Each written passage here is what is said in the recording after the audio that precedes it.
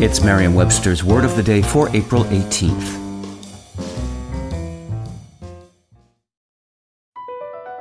Across America, BP supports more than 275,000 jobs to keep energy flowing. Jobs like updating turbines at one of our Indiana wind farms and producing more oil and gas with fewer operational emissions in the Gulf of Mexico.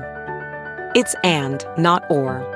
See what doing both means for energy nationwide at bp.com/investing in America. Today's word is forfend, spelled F-O-R-F-E-N-D. Forfend is a verb that means, in archaic English, to forbid. It can also mean to ward off or prevent, or to protect or preserve. Here's the word used in a sentence from Mashable by Rachel Thompson.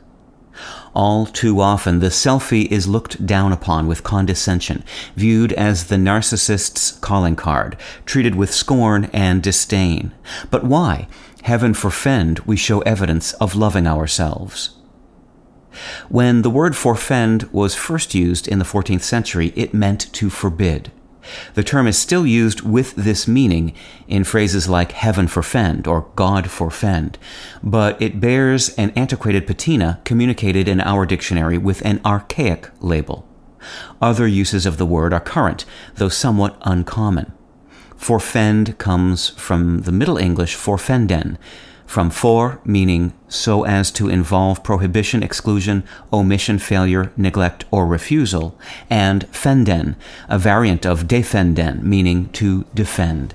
With your Word of the Day, I'm Peter Sokolowski. Visit Merriam-Webster.com today for definitions, wordplay, and trending word lookups.